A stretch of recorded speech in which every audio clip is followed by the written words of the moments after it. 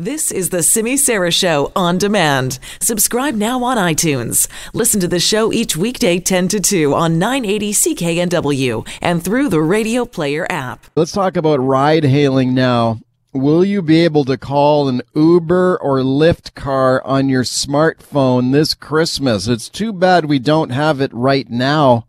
The Christmas party season well underway. I think a lot of people this weekend would like to get an Uber or Lyft car if they're coming home from a Christmas party after having a few drinks, but still the waiting game continues. And what's happening right now is the BC Passenger Transportation Board is still reviewing the applications from Uber, Lyft, and also about more than a dozen other ride-hailing companies. There's a lot of them, and they've all applied for operating licenses in British Columbia. The official line from the government now is they expect to have these services up and running before the end of the year. But if that sounds familiar, it's because you have heard it before. You've heard it many times before, actually.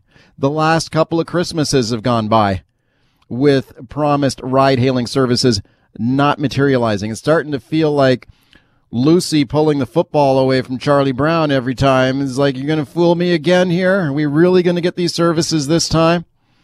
It's hard to shake that feeling that somehow, some way, this could be messed up again. But we still wait for ride-hailing services in BC. Have a listen to this now. This is the Transportation Minister, Claire Trevena, on the program earlier, promising British Columbians, once again, that they would get ride-hailing by the end of the year. I'm confident that this will happen this year. What do you say then to people who do view this kind of skeptically? We rolled up our sleeves, got on with it, got legislation through, drew up the regulations, have all the regulations in place. Now we're into the final stages where an independent tribunal is literally dotting the I's and crossing the T's and making sure everything is in place. I just say it's going to be happening soon. Okay, so you sound confident that this is just, as you said, crossing T's, dotting I's, everything else is on track. Everything is on track. We have done as a government everything we can do to ensure that Ride Hail comes to BC this year. All right, we'll hold you to that. I'm sure we'll be talking to you if that doesn't happen. Thank you very much, Simi. All right, that's Simi talking to Transportation Minister Claire Trevena earlier. You know what? I'm going to believe it when I see it. We've been waiting for this for 7 years. Is it finally going to happen this time? Let's check in now with Richard Stewart. He's the mayor of Coquitlam, and very interesting that the Tri-Cities of Metro Vancouver, Coquitlam, and Port Moody have banded together here for a local business licensing regime for ride-hailing. Mayor Stewart, thanks for coming on. My pleasure. How is this going to work here in the Tri-Cities for licensing for ride-hailing? We're working out the details. We've done the same thing in the past. The Tri-Cities has a mobile business license regime so that the plumbers and the caterers, they don't need to have a license in all three communities. They simply get a license, a mobile business license for all of them. That is, the non-brick and mortar businesses that serve our residents won't have to get a business license in all three communities. And we intend to use the same kind of model in order to advance a mobile business license related to ride-hailing, one that would essentially not conflict with whatever regional model we eventually come up with through the TransLink process that's currently underway. Okay, I've read that it's going to be, a 10-cent per trip fee? Is that correct? We haven't worked out all the details yet, and then we'll have to have a dialogue back and forth. But it's going to be in that order. We'll have a per trip fee.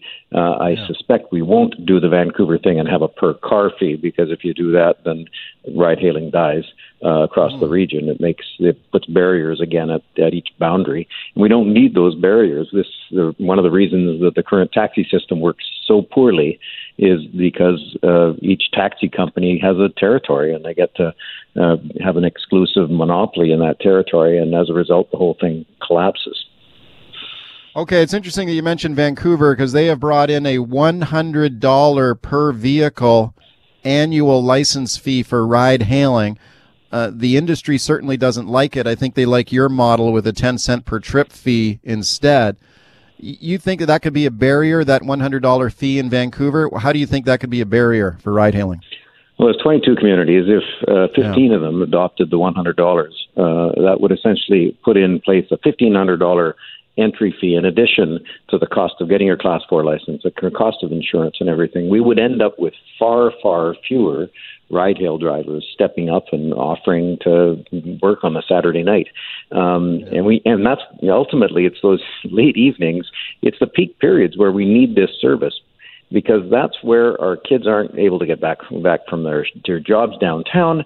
That's where women are at risk because they're perhaps accepting a ride from someone they don't know that hasn't been vetted. We see all kinds of those social issues associated with the shortage, the designed shortage of taxis at peak periods late at night.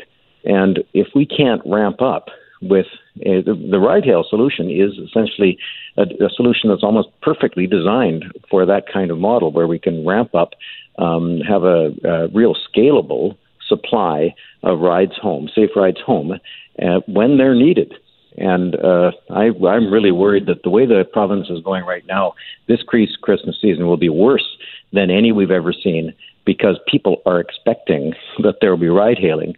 I've heard from people at that company party already said, well, later in the night, maybe I'll go on the Uber. I said, you know, it's not working yet, and it won't be working until the end of the year at the very earliest.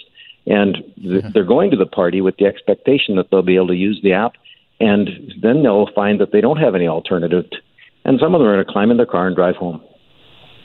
Speaking to Coquitlam Mayor Richard Stewart about the long wait for ride-hailing here, I agree with a lot of what you said there. And one of the things that's mystifying to me is, why don't they bring in a real simple Metro Vancouver-wide local licensing scheme? Like, instead of every municipality having their own licensing fee, like it's $100 in Vancouver, you guys in the Tri-Cities have your own system, other cities are setting up their own licensing regimes.